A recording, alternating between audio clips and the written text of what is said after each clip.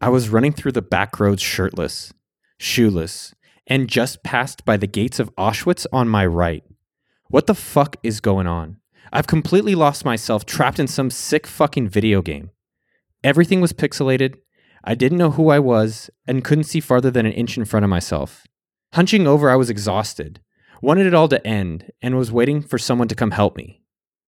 No one was coming. I was alone. I wanted to cry. All I could do was help myself. That was the point. Fast forward a few hours in the night, I was crying uncontrollably, realizing I don't love myself. This ayahuasca experience completely changed my life. What's up, you amazing listeners? It's your boy Fast Fingers, aka Rabbi Can't Lose, aka Noah Kagan.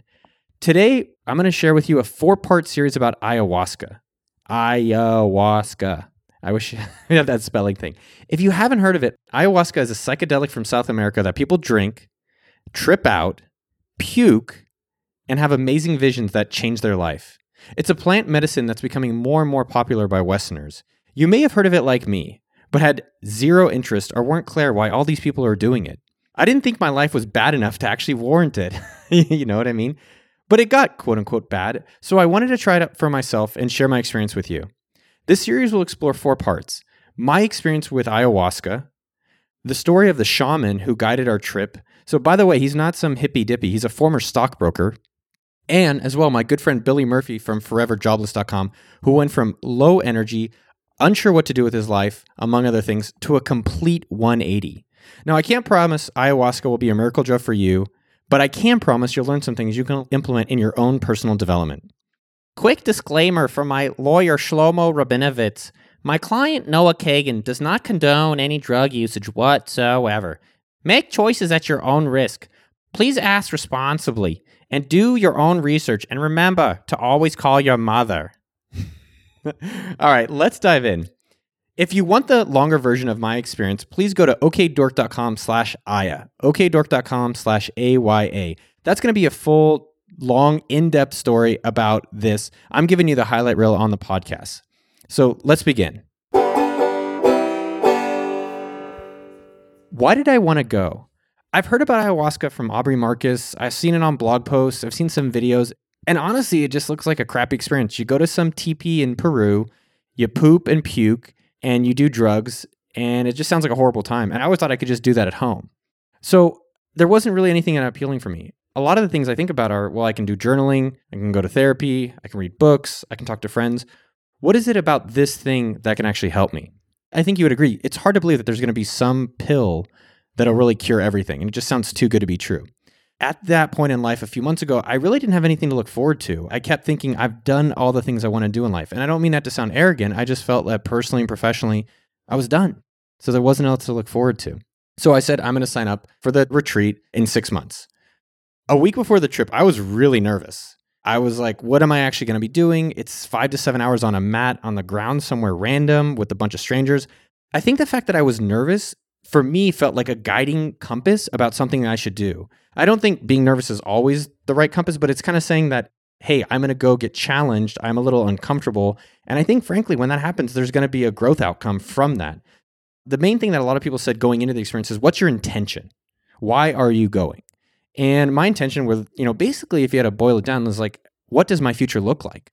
How can I get clarity on what kind of future I want to have in my work that would get me excited, in my relationship, and in my personal life? So in the retreat, it's kind of like a yoga retreat or Jewish summer camp. Most of the daytime is pretty chill. I will say before the day one, I was super judgmental. And I don't know if that's something that you do yourself, but I just noticed that when I was at the retreat, I was like, oh, that person's fat.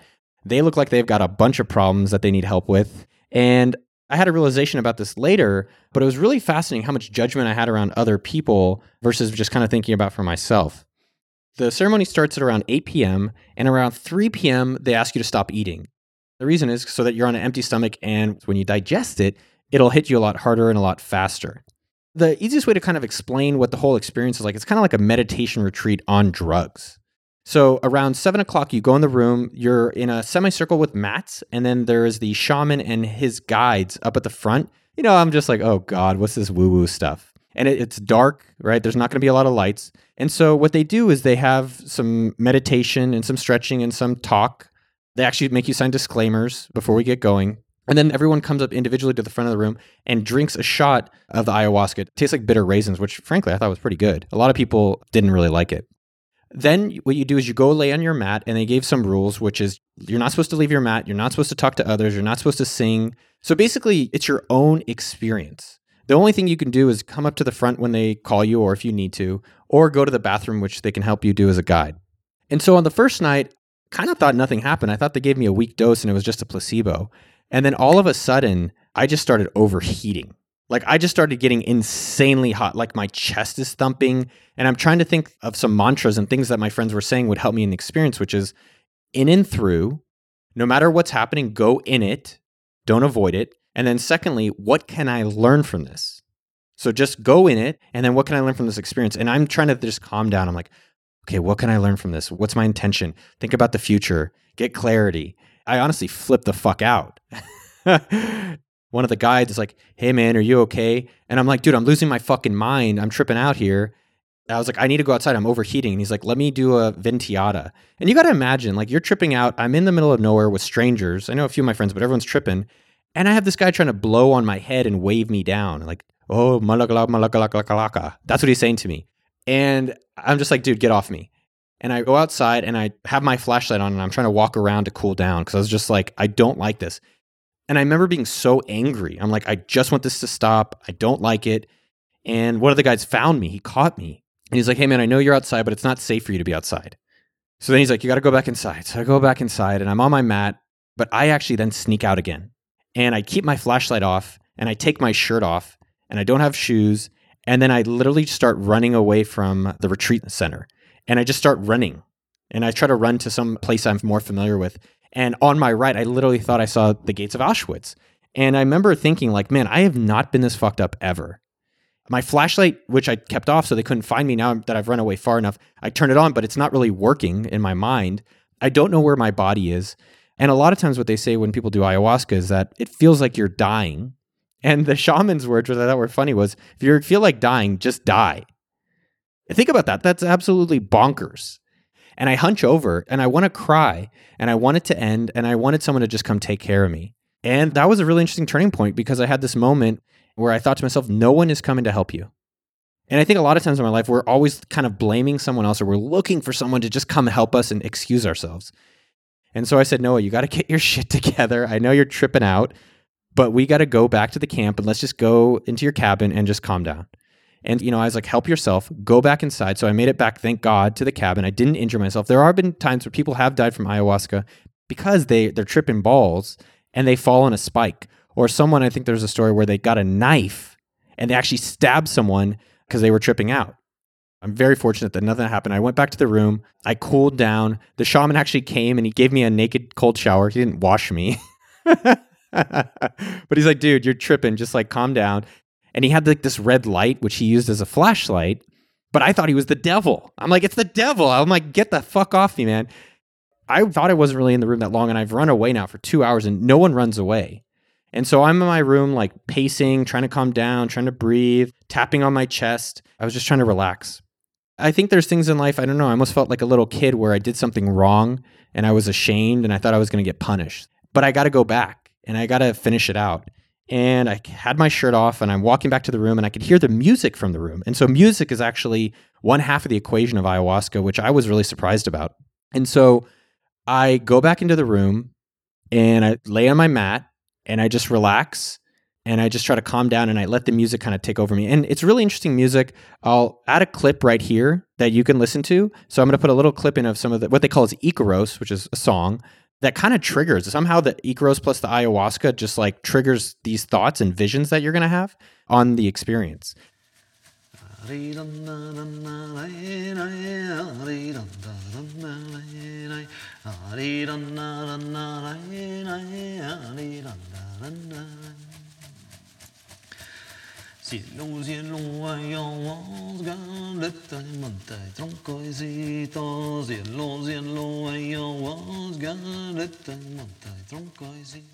But that's the moment, that little snap moment that things started to change. So I'm laying down. I thought about, I wanted my girlfriend to come take care of me. And I knew she would come take care of me then. And that was really comforting. And I thought how strong she is and how she's been reaching out for me and I've been running away from things. Like I've been running away from my work. I'm running away from her. I'm running away from Austin. I'm running away from all these things when I actually have everything I need. And there was just so many takeaways. But that was one of the strongest ones, which is like, we all have everything we need. But we're always kind of looking for that next thing. And that was a really powerful moment. At this point now, I'm bawling. I am just hunched over on my mat, crying about this. And I started thinking how I felt like a child at my dad's house where I was crying because he would leave for work and I just wanted him to be at home. Part of me thinks now, and like it's been about a month later, is it placebo and I'm just making up stories? Like my dad left actually wasn't a big thing and I'm just creating that in my mind. But what I think about, frankly, is like it helps me understand the situation. It gives me clarity on who I am and how to live a better life. So I don't really care if it is that or not, but it helps me. And that's what it is at the end of the day. And so for myself, I realized I just got to love myself more. And kind of like me trying to run away is that no one's coming to help me. And on the second part is that I realize that at times when people are trying to help me, I can just be really crazy.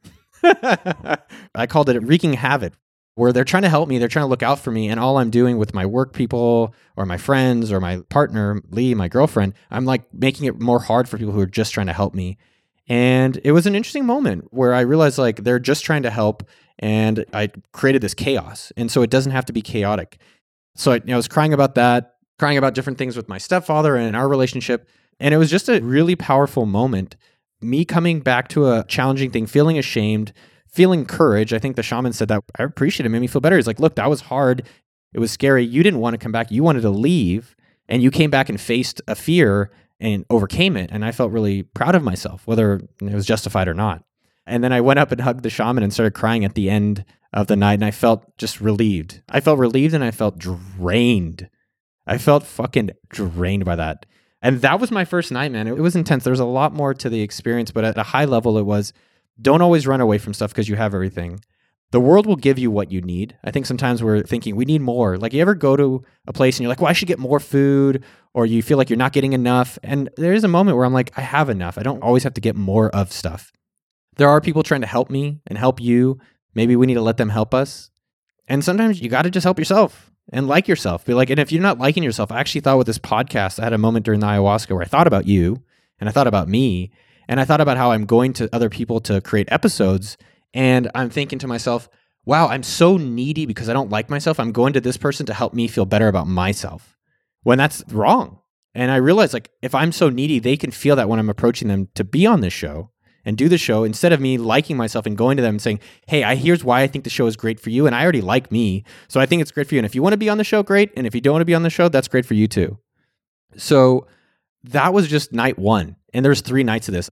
And actually, about half the other people that were there don't ever do drinking, don't ever do drugs, don't smoke, don't do anything.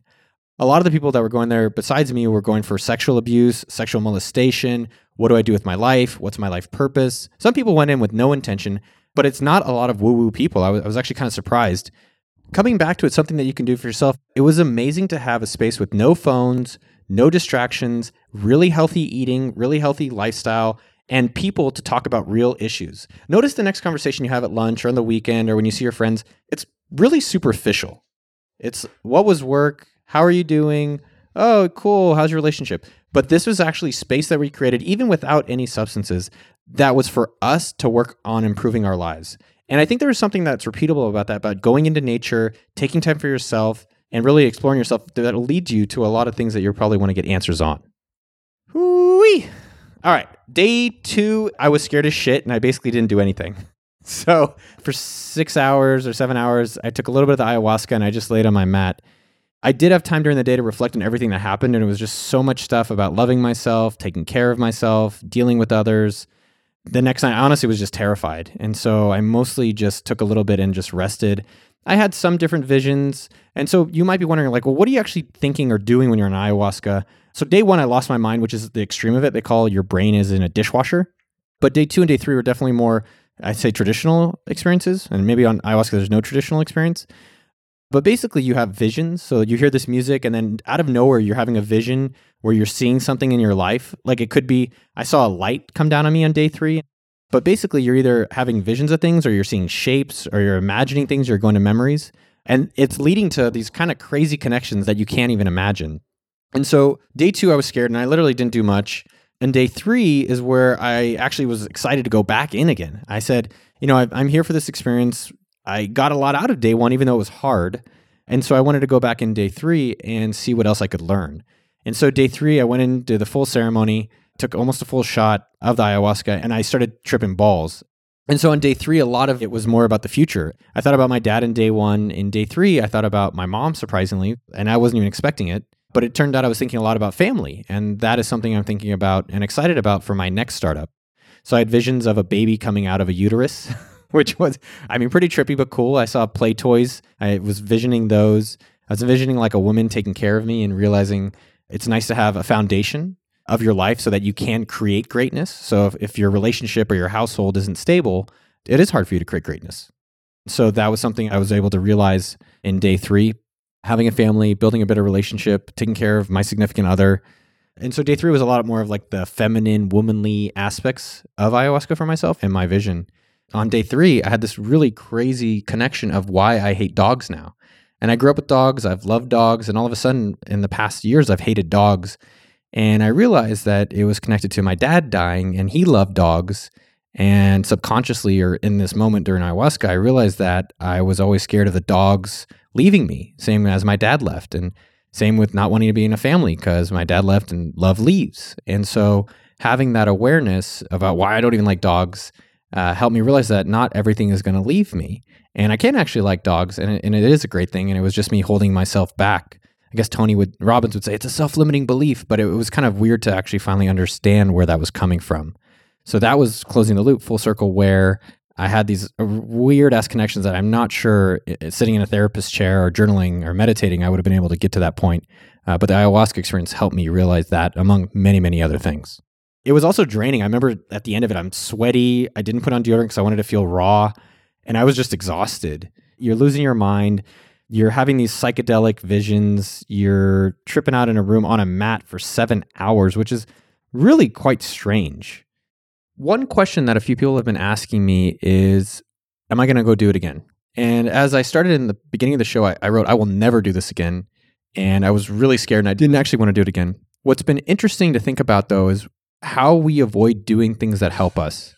And so what I mean by that is that, have you ever had a personal trainer, or have you ever had a class, or have you ever had some experience that was really good, or even a book you've experienced, you're like, damn, that book changed my life. Like, think about what's a book that you've read that was really powerful for you, really impactful. And what I've noticed for myself is I don't go back and revisit them. Like, 2 books for me are Power of Full Engagement and a book called $1 Million Consulting. Those are some books I always refer and recommend to people, but I haven't read either of them in 10 years. And same with this ayahuasca experience. I'm going to sign up for another experience likely in May. And I just bought those books today so that I can go reread them again. So definitely go revisit the things that have helped you grow. In terms of the major takeaways, what an amazing experience that I was able to reflect and get so many insights for myself that hopefully there's a few that you can take away. Just loving yourself. And I kind of hate when people say that, because what does that mean? It's just like, okay, I love myself. All right, done. But I think a lot of times when we're having judgment on others, that's insecurity, or we're doing work that we don't like to do, or we're in a relationship that's not as healthy. It's really about just being happy with yourself, doing activities you like, doing work you like, being with people you like, and loving yourself. That will help you do greatness and be happier in life. I know it sounds obvious, but I think maybe if we reflect on it, we're not as happy as we want to be for ourselves. Number 2 is growth through challenge. It was really hard. I thought when everyone went to ayahuasca, they just went and did drugs and tripped out and came back and that was it. But a lot of the things that are hard in life is where you're going to get growth. So if you're doing some type of new work that's hard, that's where you're going to have growth. This whole experience was hard as shit, so I got a lot of growth through that. So what are different things that are hard for you? And you can even think about it. What's something I can grow on? Is it a new geographical thing? Is it a new type of thing at my work? Is it a new physical thing? A new mental thing, like a new skill? And if it's hard, there's a likely chance you're going to grow through it. Number 3 is energy. This was something that was so wild, especially right afterwards, for the 2 weeks after the experience, was that it was so apparent which activities and which people were either positively or negatively affecting my energy. So think about that for yourself. Literally just do it for the next half of your day. As you go through your day, just think, is this giving me more energy or less energy? Like, think about it. Even the gym, it's hard, but afterwards you generally feel pretty damn great. You're like, man, I'm pumped. Or like any type of physical activity, or even a walk. And so notice that with the people, the work, and the activities that you're doing, about how it's affecting your energy levels. And the last one I'd say is judgment. It's so easy to just give feedback. Someone comes to you and they say, hey, Jimbo, I got this idea, or hey, I have this problem. And you're just like, let me go do da da da da da. Maybe they just want you to listen. And so I've been really trying to judge less and just listen to people more instead of just kind of jumping to some kind of feedback or advice position that we so easily do, or judgment of others, which is really an insecurity ourselves. And lastly, I'd say for main takeaway is also just help yourself. Loving yourself is great, but helping yourself is even better, which is, I think it's good to get feedback. Like sometimes we don't know all the answers. So go let people help you. But ultimately, I think empowerment and satisfaction comes from helping yourself and making your own decisions. So it's been about a month. There's a phrase called hedonistic treadmill. And what that is that you go out and do something new, or you learn something new, or you meet someone new, and it's amazing. Eventually, what they say is that it comes back down to your baseline. And so I believe is that if you don't have action items and things that you can create habits or routines out of, especially from this experience, it's not going to be long lasting. Here are the 5 takeaways that you can actually do for yourself. So number 1 is a write-up. So sharing this with you is a reflection for me and helping me internalize the experience. So if you're going to a conference, if you have some kind of crazy meeting, if someone comes to visit you for the weekend, like my buddy Eric Southwell did, or anything, write it up. And don't have to share it publicly. I choose to because I think it'll benefit you. But this is a way for me of reflecting on it. So write up things as you experience them. It's a way of internalizing them and learning from them. Number 2, I call it daily self-empowerment, but use a mantra. Basically, I just wrote up, it might be 7 things that I wanted to always remember from this experience. And I have it in my notes, and I literally read it every morning. So I'm using an app now called Strides, but I think there's also one called Streaks and these other ones. What do you want to do every day? So for me, one of them is meditate, and one of them is read this daily self-empowerment. A few of the ones, I'm not going to read my whole thing, but a few of the daily mantra or empowerment, one is stop running. You have everything you need. Take care of yourself. Do things I enjoy for myself. It's not where you are, it's who you are. Aww. Number 3, build a stable foundation with my girlfriend. Give her quality time, your full self, be vulnerable. Foundations create a platform for greatness. Number 7, Zen. The feeling of not letting the people or things that don't matter bother you. The world will give you everything you need. And so I just make it a habit to read this every morning, and it kind of just reinforces it. Number 3 is an action item list. So what actions are you going to take post-experience? And so I have some of my own, but literally get your phone out right now. You probably are on a treadmill or you're on a bike or in a car. If you're driving, don't do it. But what actions are you going to take for yourself to improve your life? Number 4, music and nature. So it was really fascinating how the music plus the ayahuasca medicine, which it is a medicine because medicine heals, and I feel life is better now after this experience. So how can you trigger certain moods?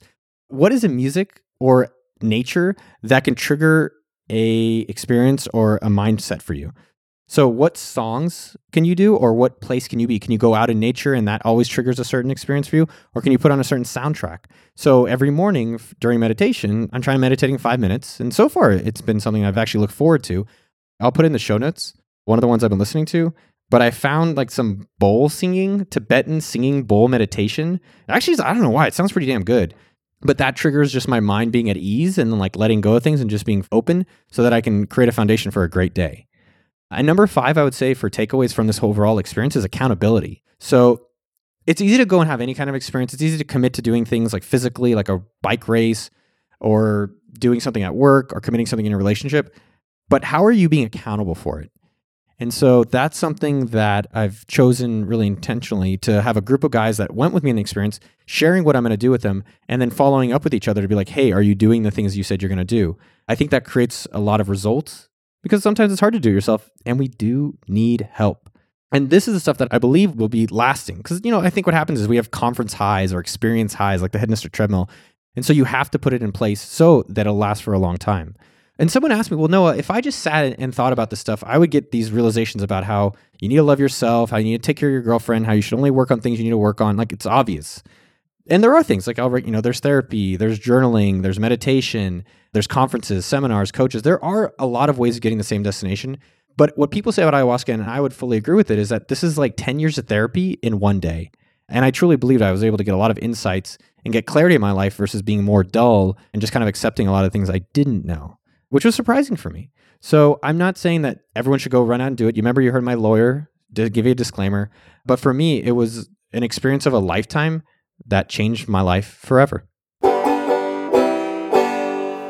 Well, that was part 1 of the ayahuasca experience. Stay tuned to part 2, where we'll get to know the shaman, who is a former stockbroker who's moved to the jungles of Guatemala to discuss why he did it, how he did it, and what you can do for yourself. If you like this podcast, please tweet it or message it or Grindr it or Snapchat it or Instagram it to someone who would like it. I'd really appreciate that. Next, tell a friend you love them. Yo, dog, let's get in nature and go on a journey together. Have a magical day. What's your favorite breakfast food?